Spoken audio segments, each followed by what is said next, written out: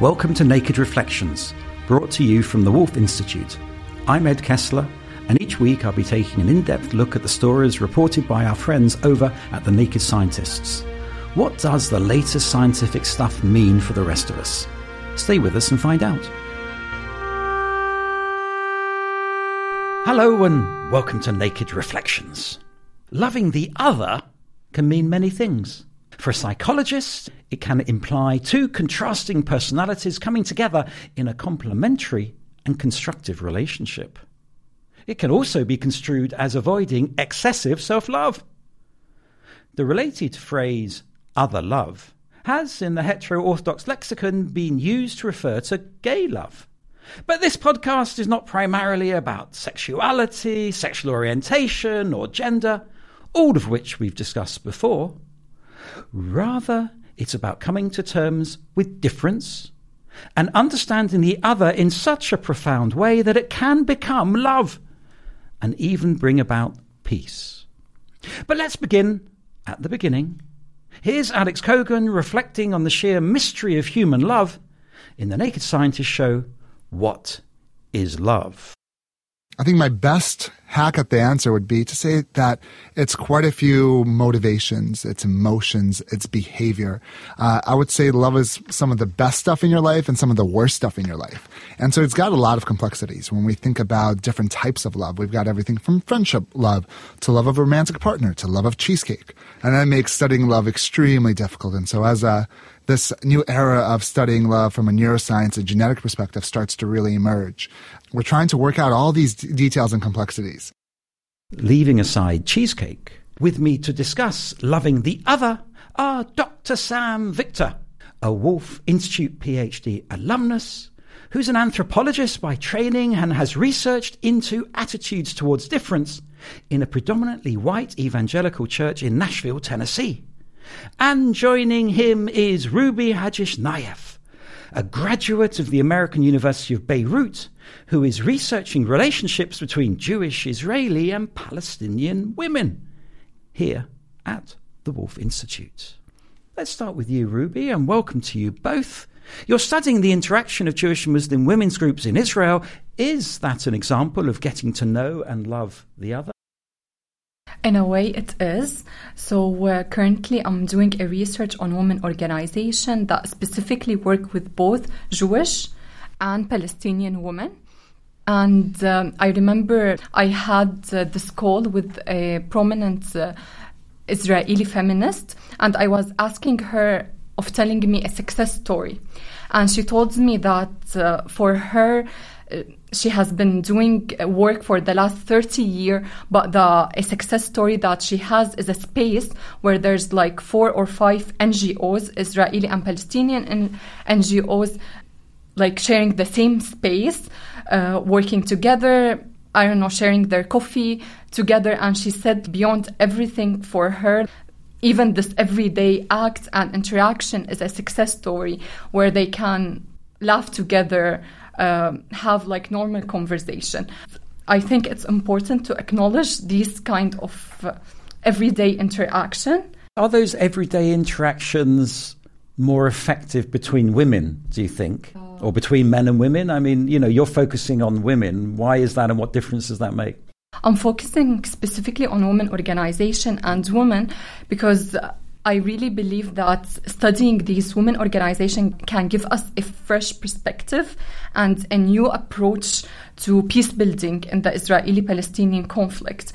Because it has been proven that traditional peace building approaches has failed so far. So that's why I'm interested to look how these women organizations give us another approach. And boy, and maybe that's inappropriate, listeners, do we need that sort of new approach to what's going on out there? Now, Sam, you've dealt with tricky areas yourself. I suspect an evangelical church in Nashville, a mostly white congregation engaging with the other. What does being open to diversity really mean? Yeah, so for them, what I gathered, especially when it comes to interacting with religious others, spontaneity and taking risks was something that people really foregrounded. And that comes a lot from their own background of coming from a religious tradition in which it was very important that they know very precisely what it is that they're supposed to do in their faith, how they're supposed to obey God and what that means, and then sort of by extension what that means that other people must do as well. And so for them, acting with the heart and not the mind was something that people often spoke of. So one of the main venues where people would try to enact these sort of new virtues that they're trying to cultivate was in anti-Islamophobia activism, which is something that one might not expect coming from this type of congregation, sort of, white, wealthy suburbs of Nashville, Tennessee, conservative evangelical. But for the people that participated in that, one of the main components of it was meeting with people for dinners and having shared meals in people's homes. And although this was, envisioned as sort of a venue in which somebody might be spontaneous or to take the risk to sit down across from the other that they would almost be certain to know that they have profound disagreements with, they were still pretty structured events. They had people that were trained in conflict management that would come and facilitate the dinners and sort of make sure that if things went in a particular sort of unproductive direction, sort of too much hinging on those intellectual concerns, they would sort of draw things back to the heart and to getting to know people on an individual level. What happens when there are those tensions, Ruby?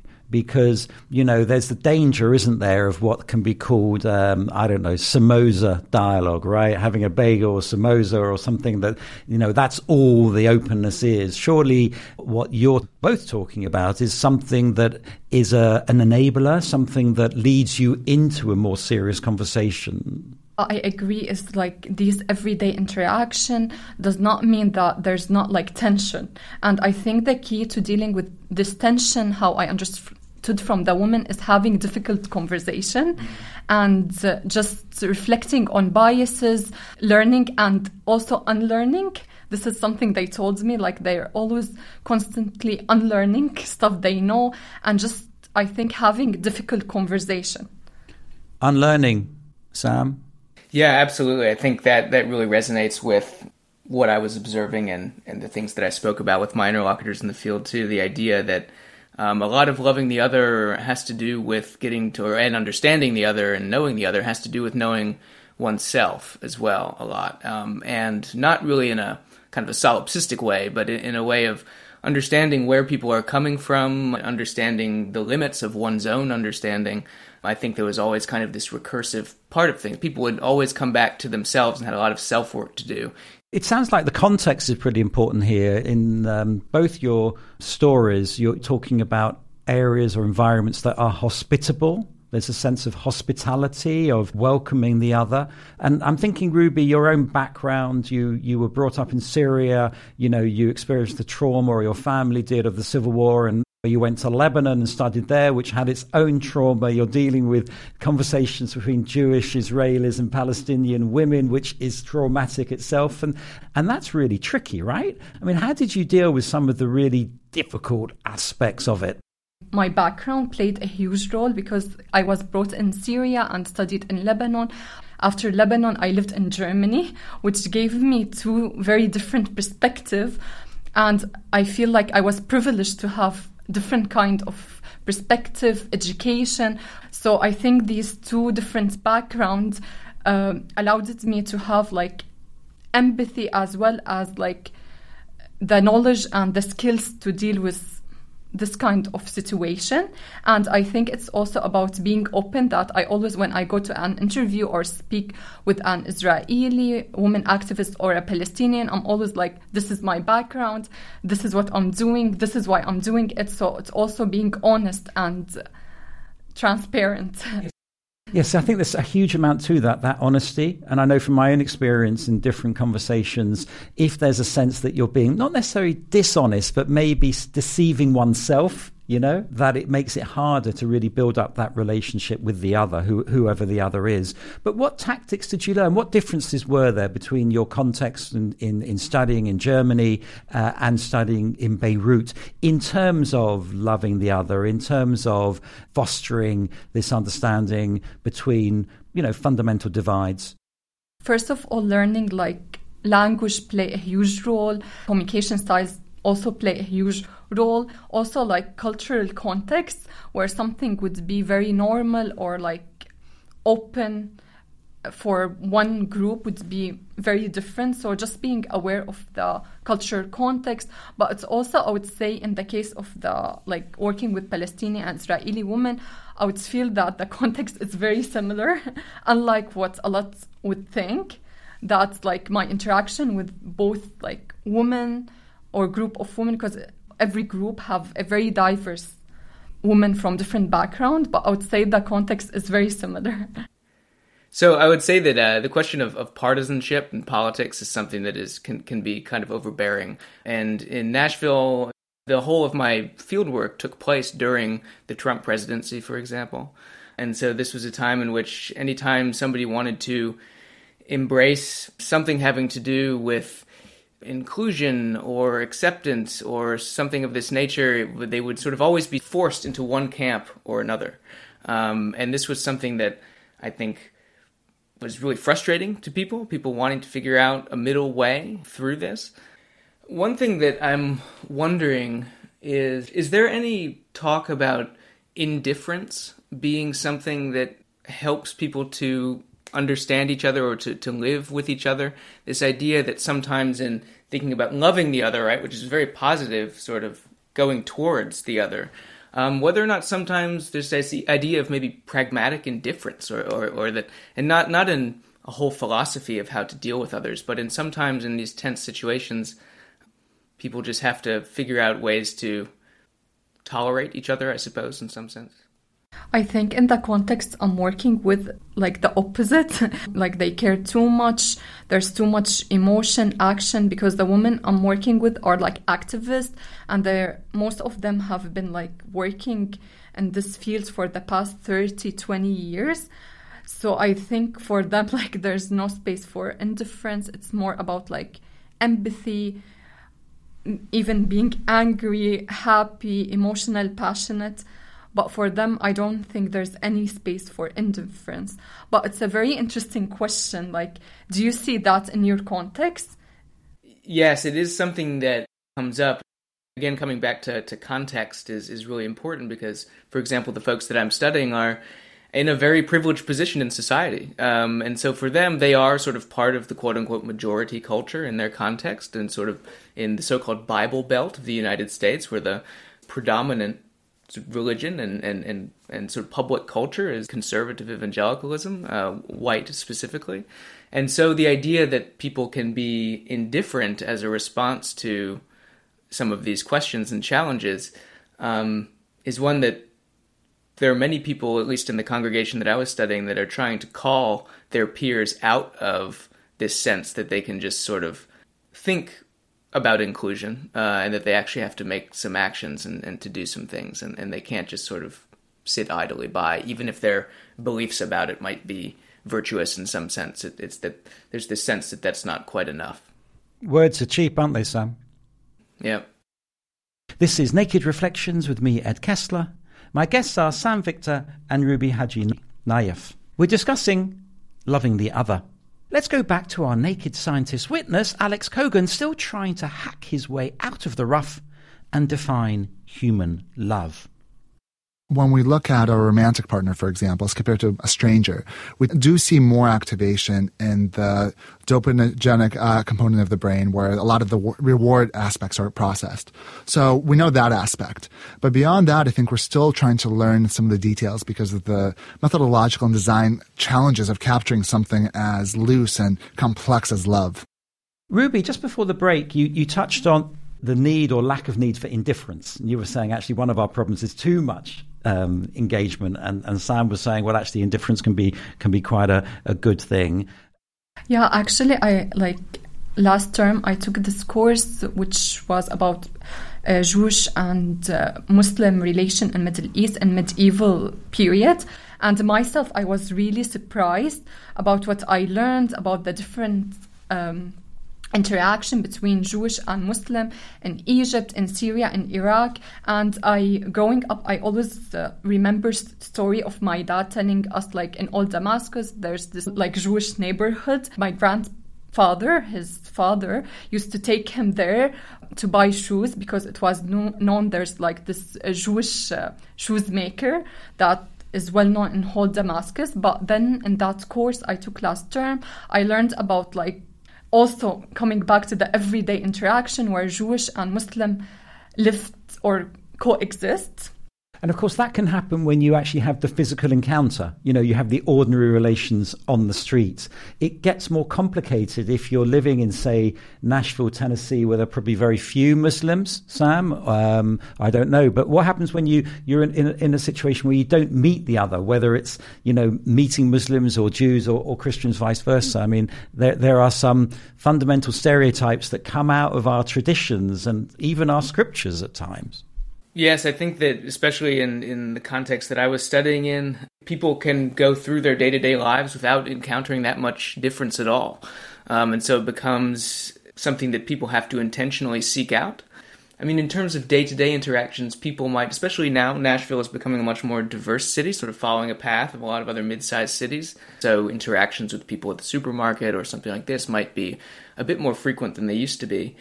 But seeking out those situations is something that people are having to do. And then in a sort of evangelical Christian context, that's not something that people haven't done before. It's just that it tends to be framed in a missionary type of posture, which is not necessarily conducive to understanding or loving the other. It's a particular kind of interaction. And I think that because that's the script with which a lot of people do interact with the other and sort of have that intentional interaction, they're trying to figure out ways to do it other than that, while still maintaining kinds of evangelistic virtues that they might have. So it sounds like it echoes what Ruby was saying in terms of unlearning, you know, because the old-fashioned missionary approach was preaching the gospel and bringing people in a pretty assertive way, sometimes a violent way, and it's about unlearning what mission actually means.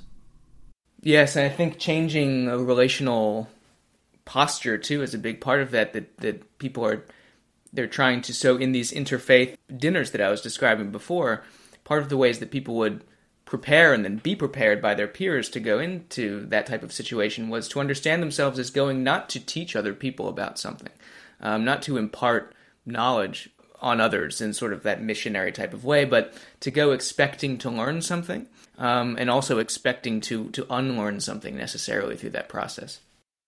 What do we do when we get to hostility, Ruby? Because we're sitting here in a beautiful Cambridge studio. We're very civilized, having a conversation. We're doing it in, you'll be pleased to know, Sam, peace and harmony. But seriously, what do you do? What do we do when we face that hostility in an environment? And I'm sure you have examples of that. Could you reflect on how to handle that? I think it's about revisiting power relationship. So as you said, like it's easy when we're sitting in a peaceful way having conversation, but when there's like conflicts and like really complicated political relation, it's really hard to just like have simply a conversation. So it come back to like power relation. And I was reading about like since the 1950 women groups have tried different approach. They started by having this dialogue between Jewish and Palestinian women. And then even like within the Jewish women group, there were some women from underrepresented group who said like, this is not enough. What we're doing, like just having dialogue, you have to acknowledge like even within our own society, there's like inequality. So we have to address this. So they went from just having dialogue to having initiative, whether it's facing like everyday inequality or revisiting policies or advocating for a new kind of political order. So, is it a sense of social justice, a need to acknowledge and redress the dysfunctionality, the asymmetry of power and some aspect of social justice? I don't want to put words in your mouth, but is that where you're going? Yes, exactly. So it starts maybe with a dialogue, but it has to go beyond that. Let me push you a bit in terms of your context, because it's very different from the conflict in Israel-Palestine today, as polarized as American society is. But how would you handle, I mean, Ruby mentioned the issue of language, and woke culture is very much something that's of concern in some of the conservative communities. So when something like that comes in and builds up, I suspect, resentment in the conservative community, something that's really quite tricky. How do you go about handling that? What do you do when someone comes in and it really begins to grate? It can be simple, I think, sometimes too simple, to take refuge in partisanship and sort of go, oh, well, my camp thinks this, and so I'm just going to go there, instead of to sort of take the time to think about, well, where do you sit on this? And all of that gray and all of that nuance that's very complicated. It's not always coherent, and it is full of contradictions, but to sort of accept and maybe lean into the fact that, you know, even some of our virtues are contradictory and they're not easy to figure out. And so I think that that's something that people should work on generally, and it's something that I saw in my field work as being something that folks at the church that I was studying are trying to sort of coax each other to do. I think like what you said about working on the self, can you like talk more about that, and like what motivates one to work on the self? Because this is related back to the indifference. Like, why would you go and seek knowledge or like want to learn about the other? What motivates you in the context and the people you worked with? For the people I worked with, there was, of course, a range of motivations that people had. I think one was similar to something that you were touching on earlier, which is the idea that there are issues that need to be redressed, and there's a kind of a need to correct the record, or to correct the way that things have been carried out in the past. To see that there are things that they need to change about themselves and the way that they understand it can become as in-depth and thick as what is biblical knowledge, how do they know what God wants them to do, and those kinds of very sort of high-level theological types of questions, all the way down to just how do they just cultivate virtues of daily living that represent what they think their faith should lead them to do and to be. And they have to redress the ways in which they've lived for a really long time in which that hasn't necessarily been the case. They kind of look at themselves and at their past selves in a way in which they recognize it, but they no longer really like who they used to be, I think, in public especially, and in sense of interacting with others. And so they want to change that. And that's something that they're working very hard to do.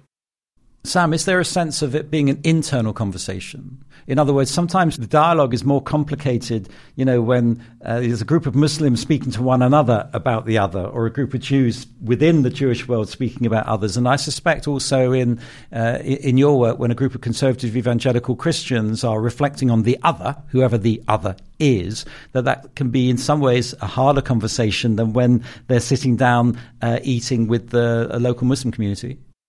Absolutely. I think that the tensions within the church were perhaps stronger than some of the ones that were between who their imagined other was at any given time. And I think that all takes place within the context of they're trying to stay together as a community. And especially in a context of, you know, churches are sort of break and schism and splinter all the time. It's been a sort of a characteristic of American Protestantism for sure, and elsewhere. And they were sort of really trying to fight back against that. The value of staying together as a community as they dealt with these issues was something that was also a really important thing, and also a competing one, I think, because people could go their own directions and take things a certain way, but that might mean that they would have to leave their church because maybe they wouldn't get the moral and spiritual or financial support in some sense if they want to do a new ministry or something like that. And so people kind of find themselves really complicatedly bound up in these different ambitions of trying to understand or love the other in particular ways, and then trying to keep their own community together in the process, which is something that I witnessed to be something that was extremely difficult to do for them. Can we apply an example? I mean, if I'm thinking of Christian Zionists, who are quite numerous in that part of the world, right? See in the concept of Jews living in Israel and returning to Israel as part of the sort of fulfillment of Christian theology. And what role does Christian Zionism play in a Christian-Muslim conversation in Tennessee? I saw people really wanting to embrace the Jewishness of Jesus, for example, was something that was really important for people. So less in a political sense of, there was still a connection. For example, people from the church still go on there's a yearly trip to Israel that people go on. I picked up on general support for the state of Israel and geopolitical matters and things like that. It's more theological in a way than political in terms of the Jewishness of Jesus. And I suppose, Ruby, thinking how that might apply in your work theologically, I'm thinking about the similarity between Islam and Judaism theologically, which in some ways are closer than perhaps the Jewish and Muslim encounter with Christianity. Yeah, I think I saw that even within the same like Jewish group or Palestinian group, they're very diverse religionally. So we could find some Jewish woman from the left or something could be very close to certain Muslim women from Palestine. It's more about not only their religion, but how different economic, political, and social background of the women play, which sometimes also we can see in the partnership, how in a lot of talks they always talk about how they're close, how they share a lot of belief and system, and this is one way a lot of peace-building approaches try to bring the two groups together. So in a way, what crosses the boundaries are the same sort of outlooks, whether they're sort of more politically on the left or the right, whether they're more religious or observant. They share that in common than they do necessarily with their co-religionists of a different ideological vantage point. So it's also very important to acknowledge that when we're saying like Jewish or Muslim, it's not like one group. It's a very diverse with a lot of power dynamic that impact their relation. And there we must leave it. Thanks to my guests, Sam Victor and Ruby Hajar Nayef, and thanks to you too for listening. You might want to browse the Naked Reflections archive, where you can find those shows I mentioned about gender and sex and much, much else. And do check out other podcasts from the Woolf Institute or from our friends at the Naked Scientists.